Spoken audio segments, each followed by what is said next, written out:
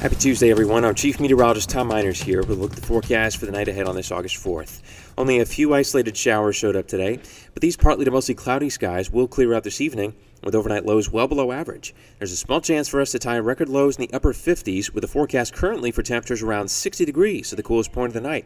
Stay with WVBJ 7 Eyewitness News for the latest forecast and keep up with Storm Team Weather online too for more updates.